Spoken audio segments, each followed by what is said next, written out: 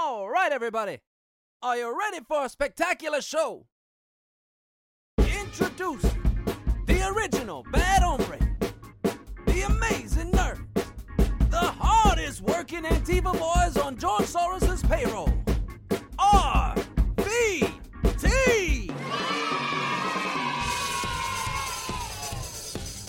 With Pablo Morel Martinez and Ernesto Mancibo, only on Radio Free Brooklyn.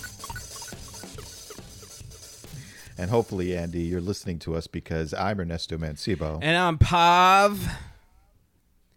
And together we are the Robots versus Taxes program on Radio Free Brooklyn. First show of 2022. Oh, my God. Reunited, and it feels so good.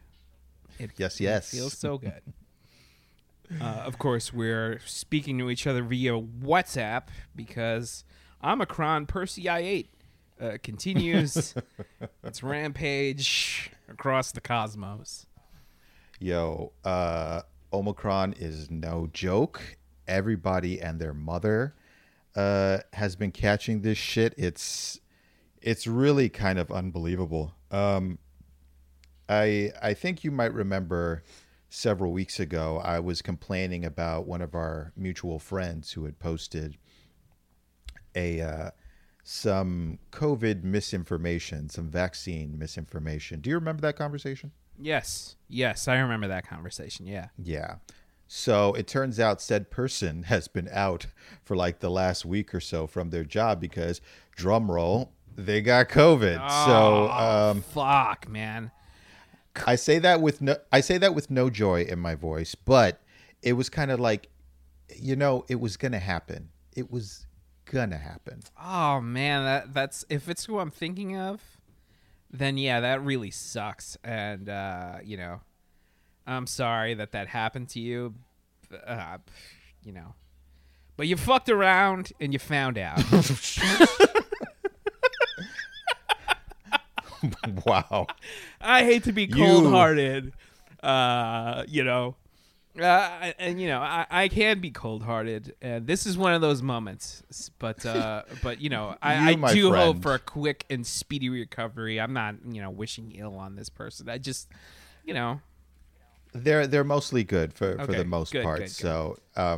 So yeah. But you, my friend, missed your calling. Writing get well cards because that was perfect. That's right. On the front of the card, it's like a little like a cartoon cat hugging a pillow, and it's like, we hope you get better, meow or later, and then you open the card and it's like, but you fucked around and you found out. And it's just a picture of the cat's asshole, like right up in front of the card.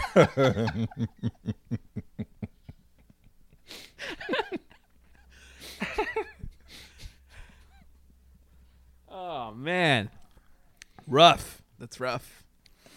But yeah, no, like I agree. Omicron is fucking no joke. Like half my family has it. And Yikes. these are from, situations that are beyond anyone's control. So I'm not even fucking lying when I say hearts go off to anyone who has COVID, and, was taking a conscious attempt to try to avoid to get it, but this shit is tricky. Comes in and this gets one you. It really does. When was it? I believe it was on December 30th. I was going to several places near me trying to get my booster. Everybody was out. Like everybody had run out. Now, had I put a little more effort into it,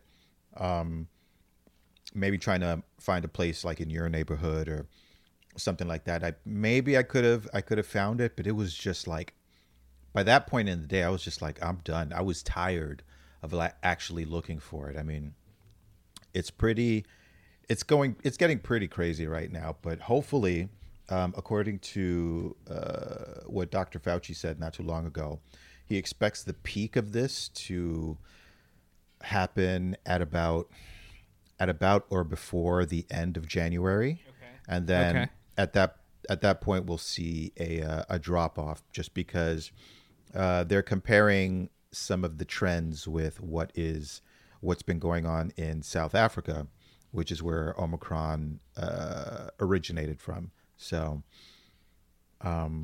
fingers crossed that we don't have too long with this madness. Yeah, I mean, it's just really unfortunate that this shit is happening, you know. It's just wild, because now it feels like everyone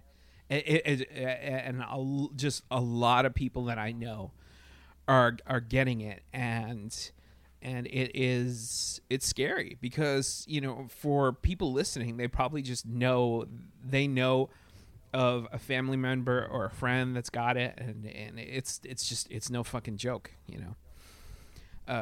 And it's killing a lot of people, man. It's scary. From what I understand, this strain is not as lethal, but it's gonna feel like it's killing a lot of people just because it's more infectious. So, either way, it's like, this isn't anything to fuck around with. Yeah, it's definitely not. So for all you listeners out there, please, please, please take care of yourselves. Wear a mask. You know, use hand sanitizer and wash your hands whenever you get a free chance. You know, because this Socially distance when you can. Yeah, socially distance. Just follow all the rules, man. And get yourself vaccinated. Get yourself, you know, if you're double vaccinated, get the booster, because this shit is serious. So, let's switch topics now, shall we? All right, you want to talk about the end of Hawkeye? Nah. I mean, yeah, but I do. I mean, yeah, I do, but you know, I'm just gonna tell you straight up, like, it's good. It's good. The end of Hawkeye was great. Made me like the character real good. I don't believe you. I'm sorry. Dude, There's something about your tone. You're like, there's something about your tone just now. It's like, if you were to say that about anything else, like, you're like, yeah, you know, I'm okay. Well, because yeah, I'm fine. It's like, no, what's wrong, dude? What's because wrong? something gargantuan overshadowed it, right? Because I was just like, ooh, the end of Hawkeye. Oh, cool, right? But then, you know, of course, we're going to talk Matrix, right? That is true. And Matrix took precedence over the finale of Hawkeye. Goddamn right. So I mean, like, you know, my one word review of it, good. Finale, good. That's 2 words. Well, my 2 words would be enjoyed it. If I wish all 6 episodes had been as great as that final episode, because I felt like they pulled out all the stops, and it's like full Marvel, and we're hitting you with this and that, and it's setting up a whole bunch of other shit. You know, it was great to. Spoiler alerts, people, if you haven't seen this by now, you know the deal with the show. So it was great to see D'Onofrio's Kingpin back in the mix. He was just as intimidating and larger than life as he's ever been. So it's good to know that he's back in the MCU, despite the cliffhanger they left you off with him at the end. He's definitely still around. That is definitely an MCU thing, because the Netflix Kingpin would have never let that happen to himself. And probably, like, I know it's comics accurate that he wears a Hawaiian shirt. But I'm like Adam Sandler in Uncut Gems. I disagree. Okay. I think that the way he was treated was weird, real weird, because they made him kind of unkillable, and then they made him killable. I was like, oh no, he's very much killable. So yeah, I'm just like, I really hope it comes back, because if that was if that was the beginning and end of Kingpin appearances, then that sucks. No. He'll definitely be back. What they're playing it on a Daredevil storyline where Kingpin is blinded either in one or both eyes. But he'll definitely be back, but he'll just have that to contend with, which might be interesting if he suddenly now has this sensory impairment and is going to square up with, Matt Murdock, who has his own impairment / advantage. So that might bring about an interesting dynamic. But no, he'll definitely be back. I don't think they'd dust off Kingpin just to be like, oh, we're going to give him the boner treatment, The boner, the Quicksilver / boner treatment was the worst. Yep. I'm still angry at Marvel for that. Like, come on. Yeah, fuck that. But yeah, that Hawkeye finale, good.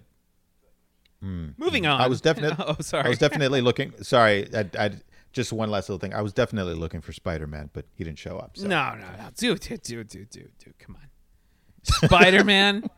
You're asking like an A tier superhero to like make an appearance on and I know that fucking MCU Disney Plus shows are gonna have like A tier cameos and shit, but yeah. I mean that dude, I think that they saved Spider-Man for something gargantuan. Plus, Disney doesn't really own him. He's true. He is like half of Sony's property. I mean, Sony is just patting like they are dislocating their arm, patting themselves on the back for something that they didn't even do. Like I'm certain, I'm almost certain that Garfield's gonna get his. We're gonna get an Amazing Spider-Man 3, and it's gonna suck, but it's gonna be an Amazing Spider-Man 3 where he faces off with fucking Sony Venom, and that'll be like the showdown, right? Right. Between Spider-Man and Venom. And like I was telling you over our group text, like I'm hoping that they take that as an opportunity to introduce Spider-Gwen and kind of give Andrew Garfield Spider-Man a sort of a redemption / healing arc, because man, he looked rough in No Way Home. Like he looked like he is living with trauma. He said some pretty dark shit. Like at a certain point, I just stopped pulling my punches, and I'm just like, you have the proportional strength of a spider. That means you're just making Swiss cheese out of criminals on the street. You're just fist-size holes through their torso. If you're not pulling your punches, I mean, you can catch a car. Yeah, that's true. And he could fight the rhino, right? While swinging a manhole. He's Spider-Man, so he's got super strength and shit. But yeah, if he's pulling his punches, then I feel bad for the villains in that universe, because going up against Spider-Man is scary. Like it must be like a quasi spider-based fascistic state. Wow, that's a mouthful right there. Jeez. Wow, quasi spider-based fascistic state. Where they like have blimps with the spider signal on it, and like J. Jonah Jameson is fucking dead. Oh my god. Or that version of J. Jonah Jameson. They didn't really establish that he even lives in that universe. So, Oh but I my mean, God. like you said you wanted to open it up to having. Oh God, I can't believe we're having this conversation. I want to talk about Matrix, but still, I'm sorry, I digress. You're saying that Gwen is probably going to get her own, like, you want this to be like a backdoor to a Spider-Gwen kind of story, right?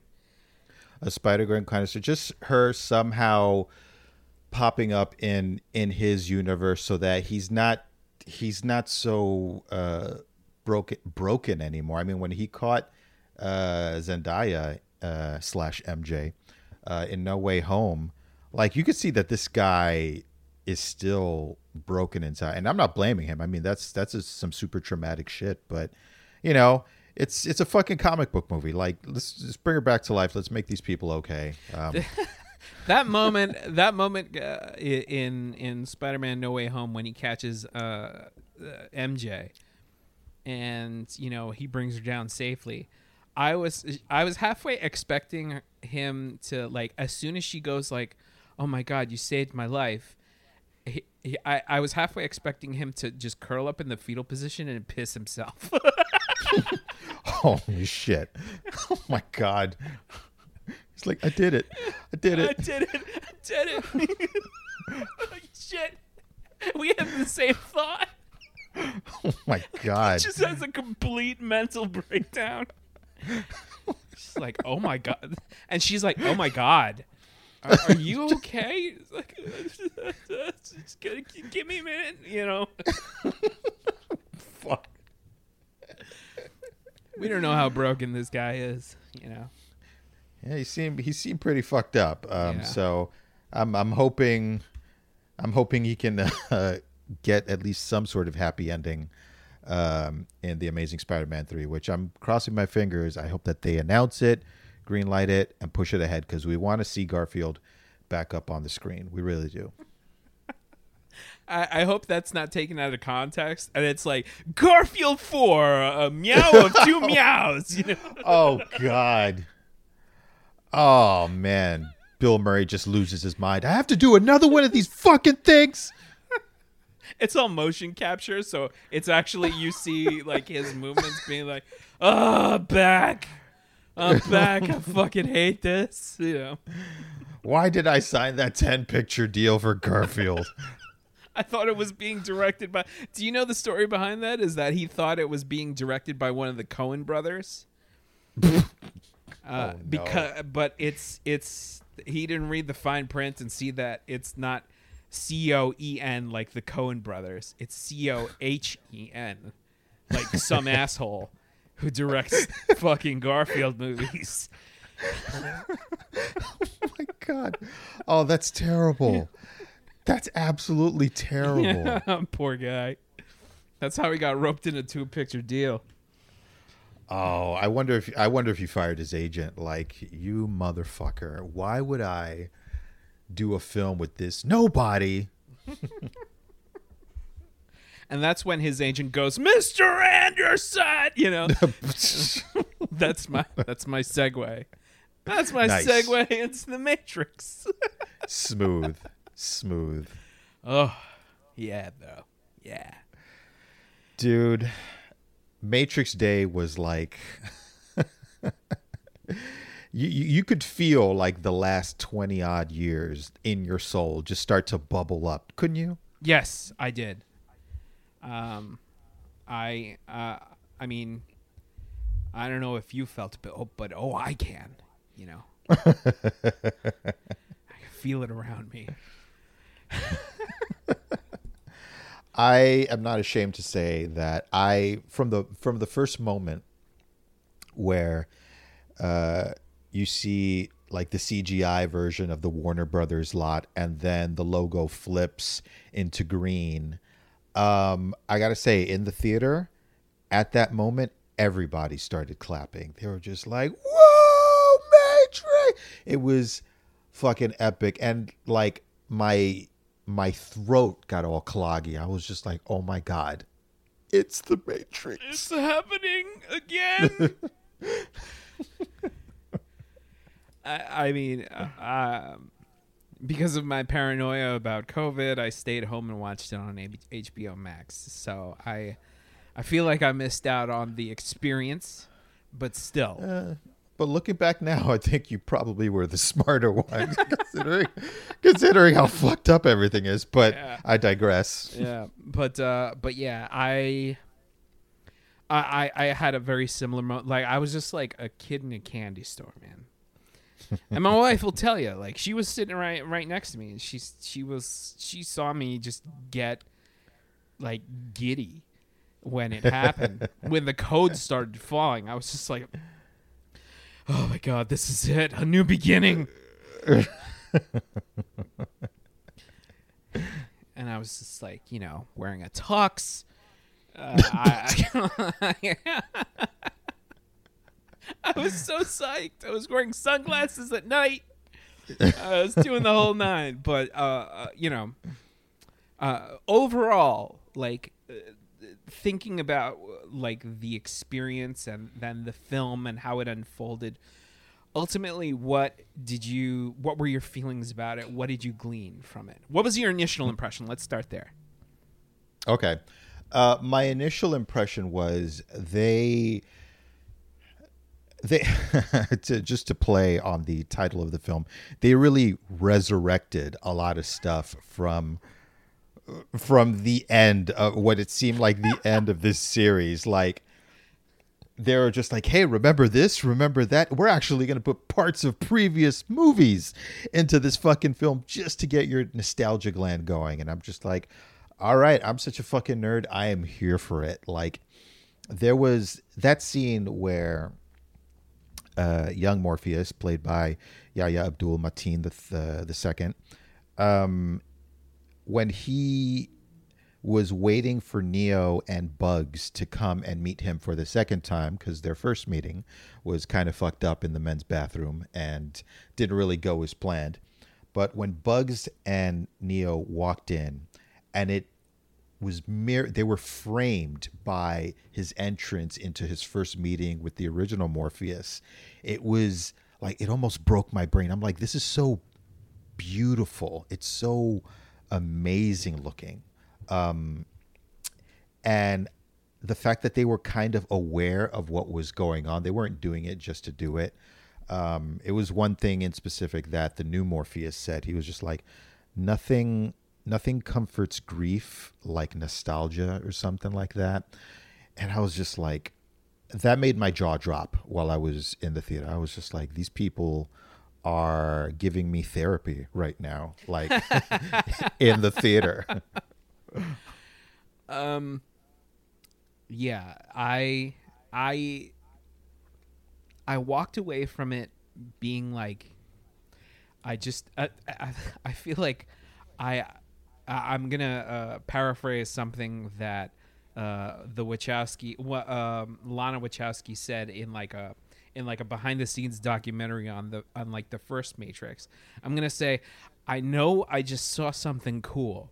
I don't know what it is yet, but I know it's something fucking cool. and it's taken me a while to kind of really unpack it, because I commented, I immediately like kind of like commented to myself with a chuckle, right, that Spider-Man No Way Home is like the homecoming king, the homecoming football king, right, who brings home the gold and makes everyone proud. And The Matrix Resurrections is like the loner goth kid who is both like kind of annoying, but also you're glued to their every philosophical word, and everything they say is super interesting. And they're also kind of a mess.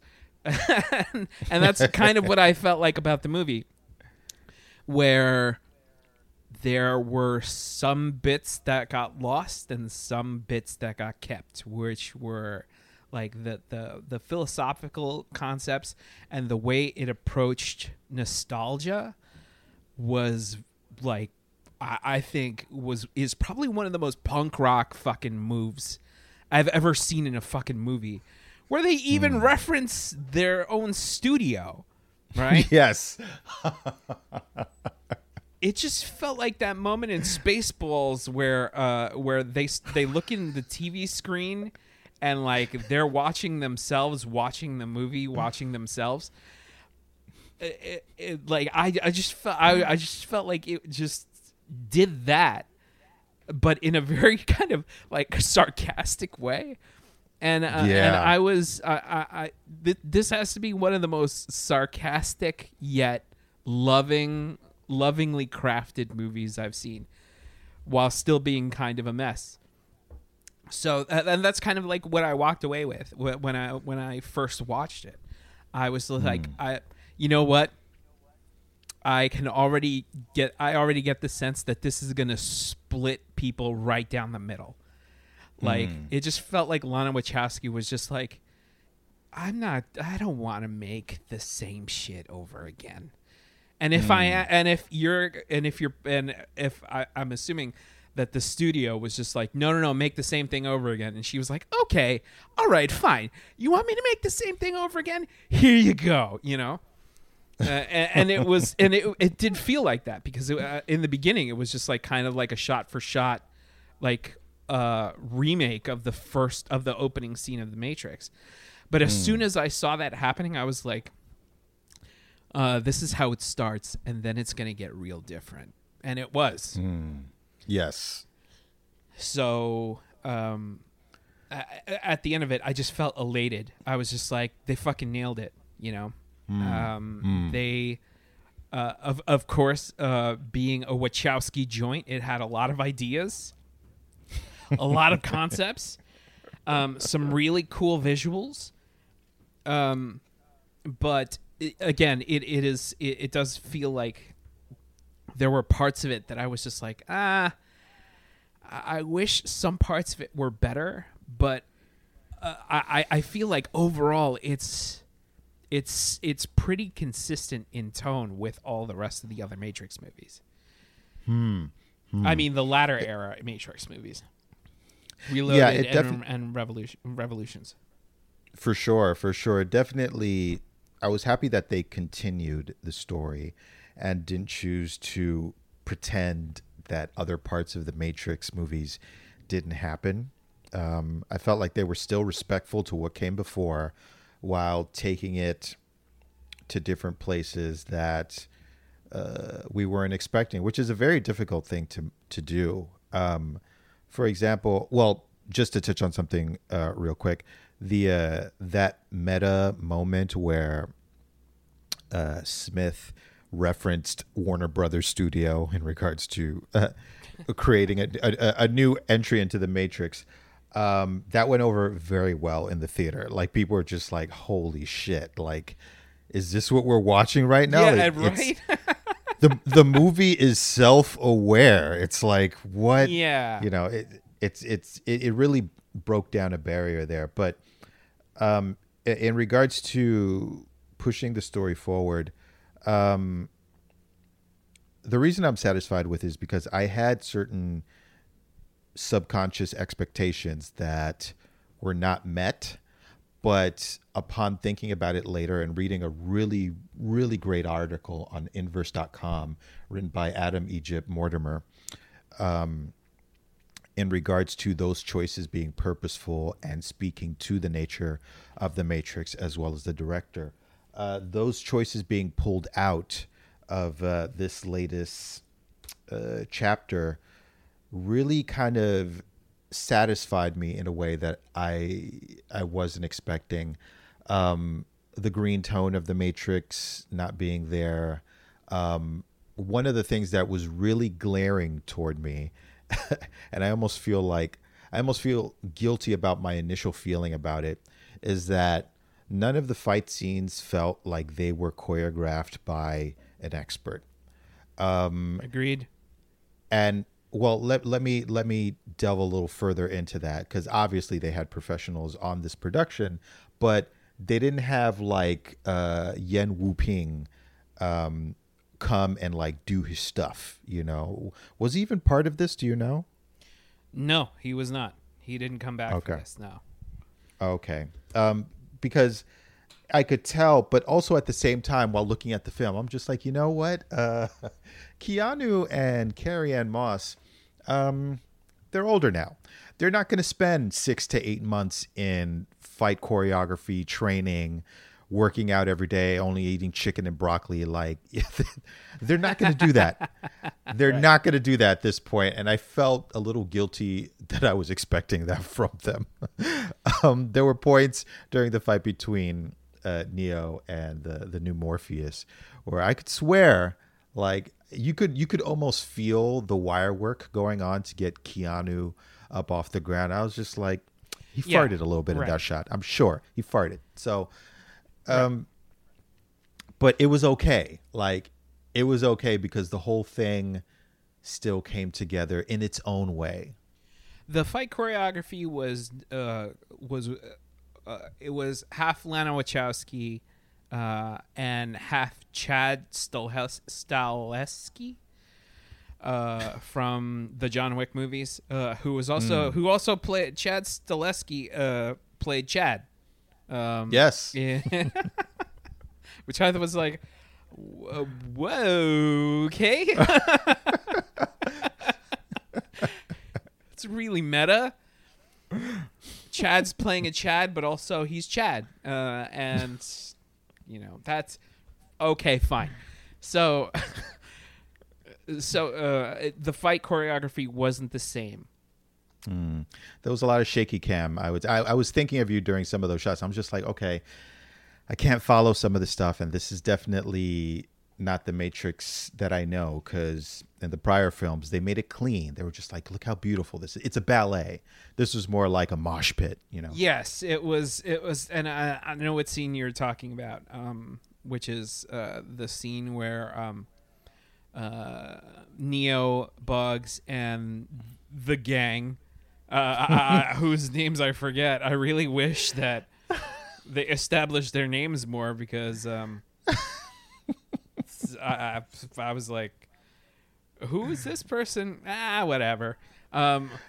Same. They just didn't come across the way the original crew of the Nebuchadnezzar did in the first film. It's like, it's the new crew on the what's it called? The Nimacine, I believe this hovercraft is called. Yeah, the Nemesine. Yes. Yeah. I'm not even going to attempt to pronounce it. But yeah, the new crew. I'm sorry. I know that I'm probably going to delve into like a lot of comparisons between the first Matrix and the Matrix Resurrections. But there was something about the way that the other members of the crew were written that felt a little bit punchier, right? Like a character like APOC, who cares, right? But I remember him because he had one of my favorite lines of that movie, and I have so many favorite lines, but he had one of the best lines, which was like, he hands Neo a gun, and he's like, "Here, take this. I hope the Oracle gave you some good news," And that made me, that kind of like punchy kind of dialogue, which made me, I remember like laughing at that, because I was just like, he basically told him like, "Hey, you're either the one or we're fucked, dude."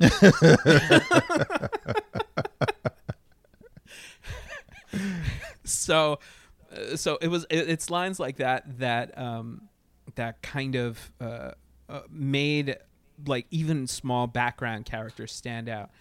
Switch was just like, "Okay, Copper Top, you had to do this one of two ways, my way or the highway." I was just like, fuck. I know Switch is like burned into my head now, right? Switch, APOC, Mouse, of course, with this digital pimp hard at work. Yes, of course. And who can forget Dozer and Tank, and the ragtag crew of the Nebuchadnezzar.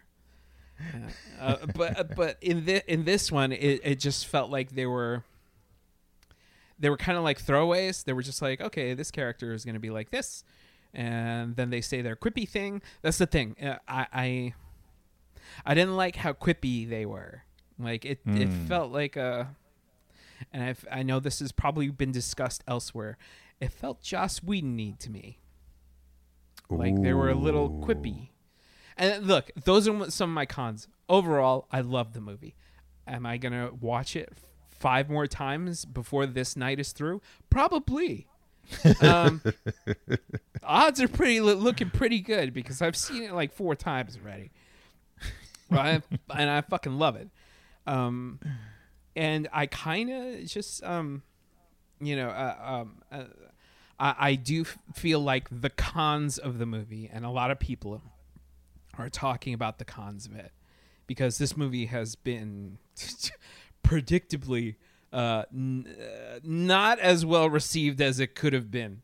You know, it's not a slam dunk home run, movie. It's a movie that is definitely an acquired taste, and those who know, and those who don't, Right. Jamie, friend of the show, Jamie Vitarami, also said, look, if you like the other movies, you're going to like this one. And, me and you, we're big fans. We're big fans of Revolutions and Reloaded. But a lot of people weren't. And this movie is no exception. Like, there are definitely parts of it where I'm just like, I don't like the way it looks. The high definition colorfulness of it all, it makes it look almost like a Disney Plus Marvel TV show. like some of the action looks kind of fake, and like some of the tone of the movie does feel like it's sarcastic.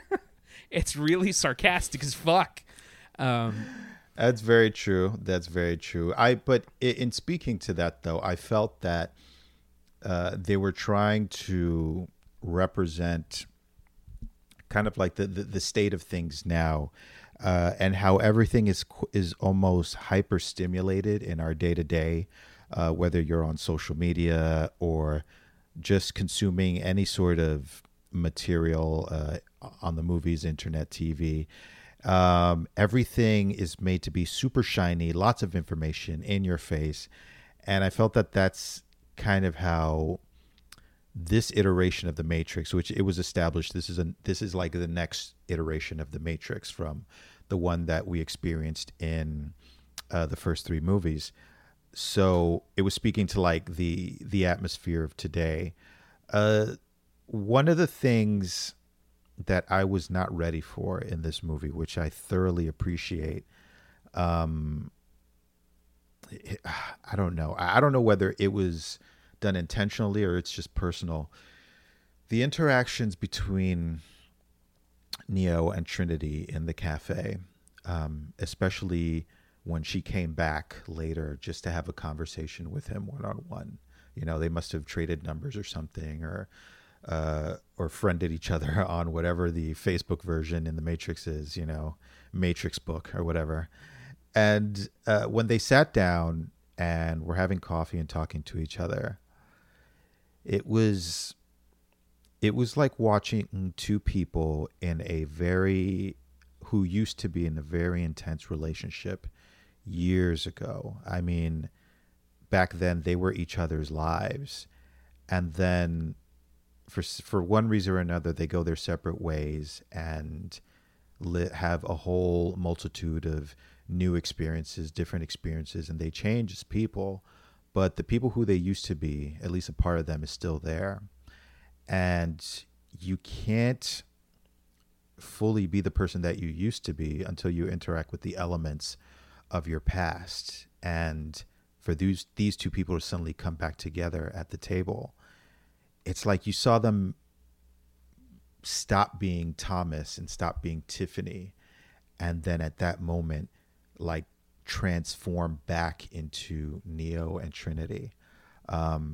And it wasn't a smooth transition. It was rough because Trinity is trying to reconcile that, over the years, she's had these different feelings, but they weren't validated either through her marriage or her husband, Chad, or this, that, and the other. So she kind of let it go. But talking to Neo, she's starting to realize that that feeling is still there. And Neo, of course, is trying to reconcile his what he thought was mental illness over all these years, but feeling the most normal and the most secure when he's talking to Trinity. And that whole interaction, it was quiet. It was, there weren't any like overarching musical tones that let you know that you're supposed to be feeling a certain way. It was like watching one of the most intimate moments between former lovers that you could ever see. I think that's one of the parts of the movies I enjoyed the most. Yeah. Neo and Trinity are definitely the heart of this movie. And which I was sort of expecting, because like all the reviews were just like it kind of falls into like a romantic comedy category, and I was just like, well, that's cool. Like they're just taking the Matrix in a completely different direction now. And I really I kind of enjoyed that aspect, because it did feel like a little bit like the movie Before Sunset, like yes. Oh my God. Oh my God. That's so true. Oh my God. Perfect. Yeah. Where it's just like these two characters kind of rediscovering like this lost love and who they were. And that I really enjoyed it. And then, and then it starts delving into like the cyberpunk aspect, and then like, moving away from Neo and Trinity. It moves into like the whole like Neo awakens in the power plant once again.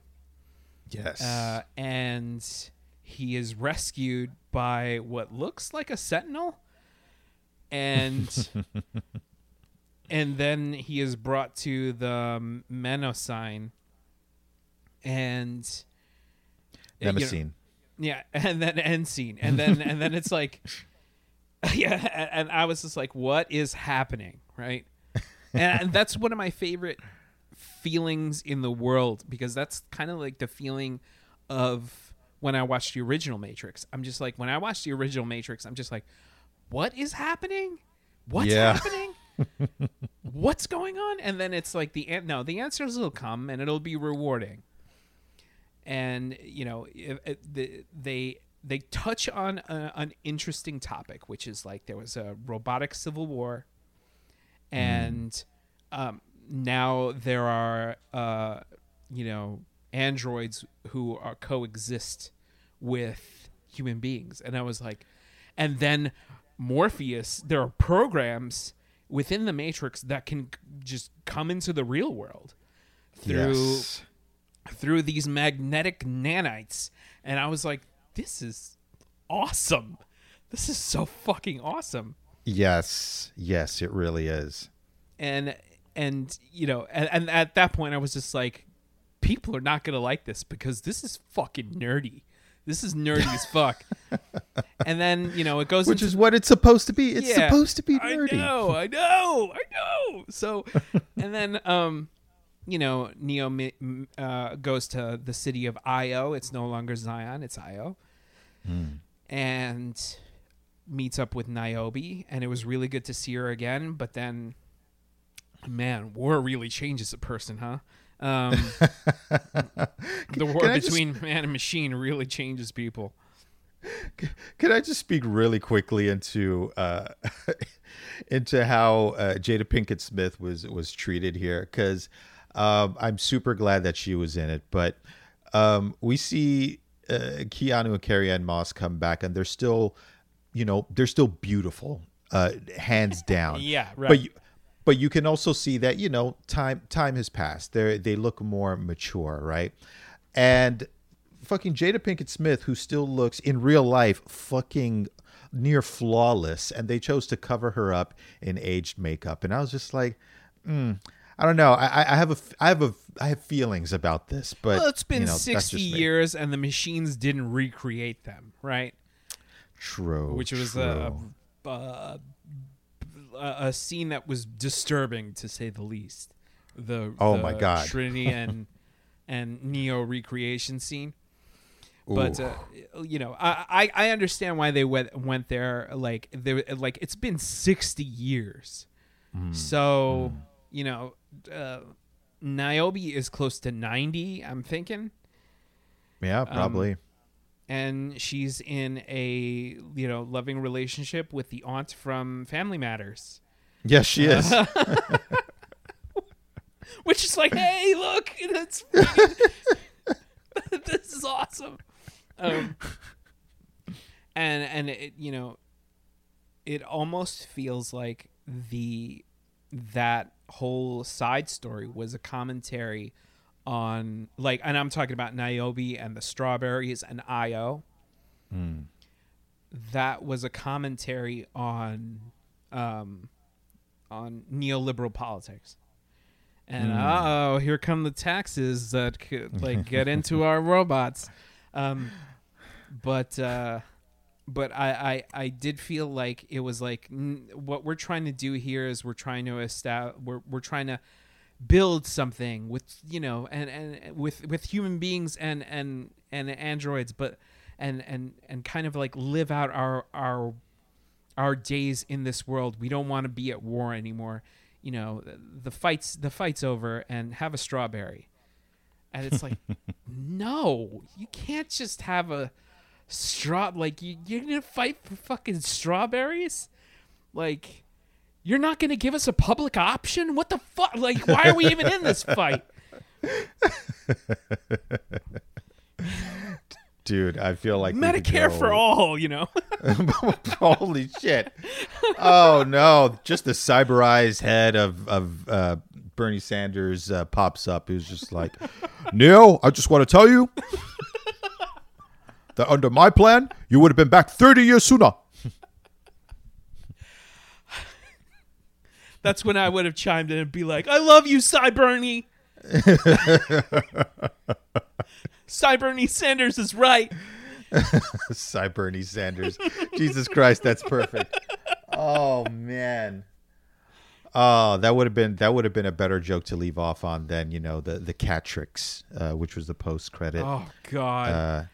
Thing. Look, as much as like a lot of people were just like, oh, these assholes, right?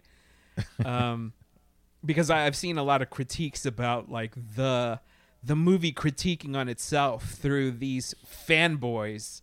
Kind of like all like it's like a marketing team that are all just kind of like, what is the Matrix? It's like ideas and guns and bullets on it,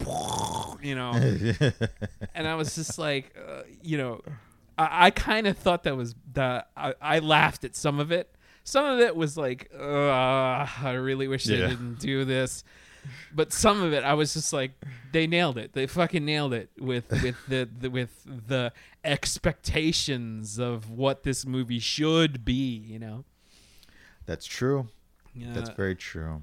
That's very true. I feel like we could go on and on about this, and we will. This is going to be a two-parter. Oh yeah, because this is just too much to unpack over like one episode. We're wasting our time with fucking Hawkeye. And that I'm being way too harsh because I did enjoy the finale. I just like there's just so much Matrix to talk about. Yes, we have to go back, man. Isn't it great to be back in the Matrix? Oh, I fucking love it. I fucking love it. Fucking love it, man. I want to touch on the whole thing. I want to touch on Agent Smith. Mm-hmm. The analyst, of course. The analyst. Holy shit! Who could forget the Ben Shapiro quoting analyst?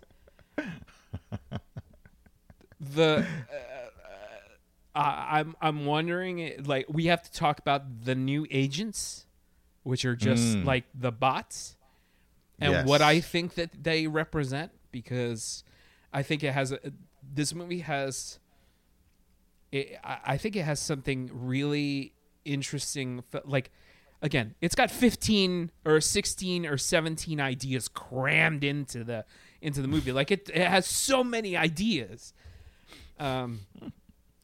that some people will probably find that to be annoying. I don't. I love that. I know you love it. Mm-hmm. And of course, we're gonna probably comment more on the things that we disliked, which we went into a little bit into the fight choreography. I know that the look of the movie to me, I didn't appeal to me. I really miss them having a dark and brooding atmosphere of the first Matrix. Yeah. I miss that gothic kind of look to everything. And it didn't have it. It was like more bright and, like I said, it was like a Disney Plus Marvel TV show. And I'm like, this movie cost way more than the other movies did, like than the highest costing. I think it's Revolutions cost the most. Yeah, for sure. And this movie cost more than that. I can't. Did it? Yeah, it did. And I just feel like the effects didn't look finished. Some of the effects looked a little like very green screeny. Yeah. But still, even despite all that, it's still like engaging and wonderful in a way that I'm just like, I just want to hug this movie. Same here, man. You said it perfectly. And so we're gonna touch on that. We're gonna touch it all. We're just gonna be, be very consensual, and it'll be very nice. We're gonna reach out and touch, everything. So, it is inevitable. Blah blah blah blah. It is inevitable.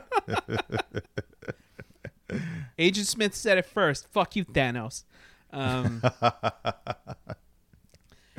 But really quick, did you enjoy Agent Smith? I did. I felt that the actor who Jonathan was portraying Groff? Yeah. Jonathan Groff, thank you, who's portraying this iteration, did a really wonderful job, which that was not an easy role to step into. No. I loved his performance in it. I know a lot of people are just like, Hugo Weaving, but I'm just like, times change, and this is fine. I like it. I like where it's going. I like what his character is.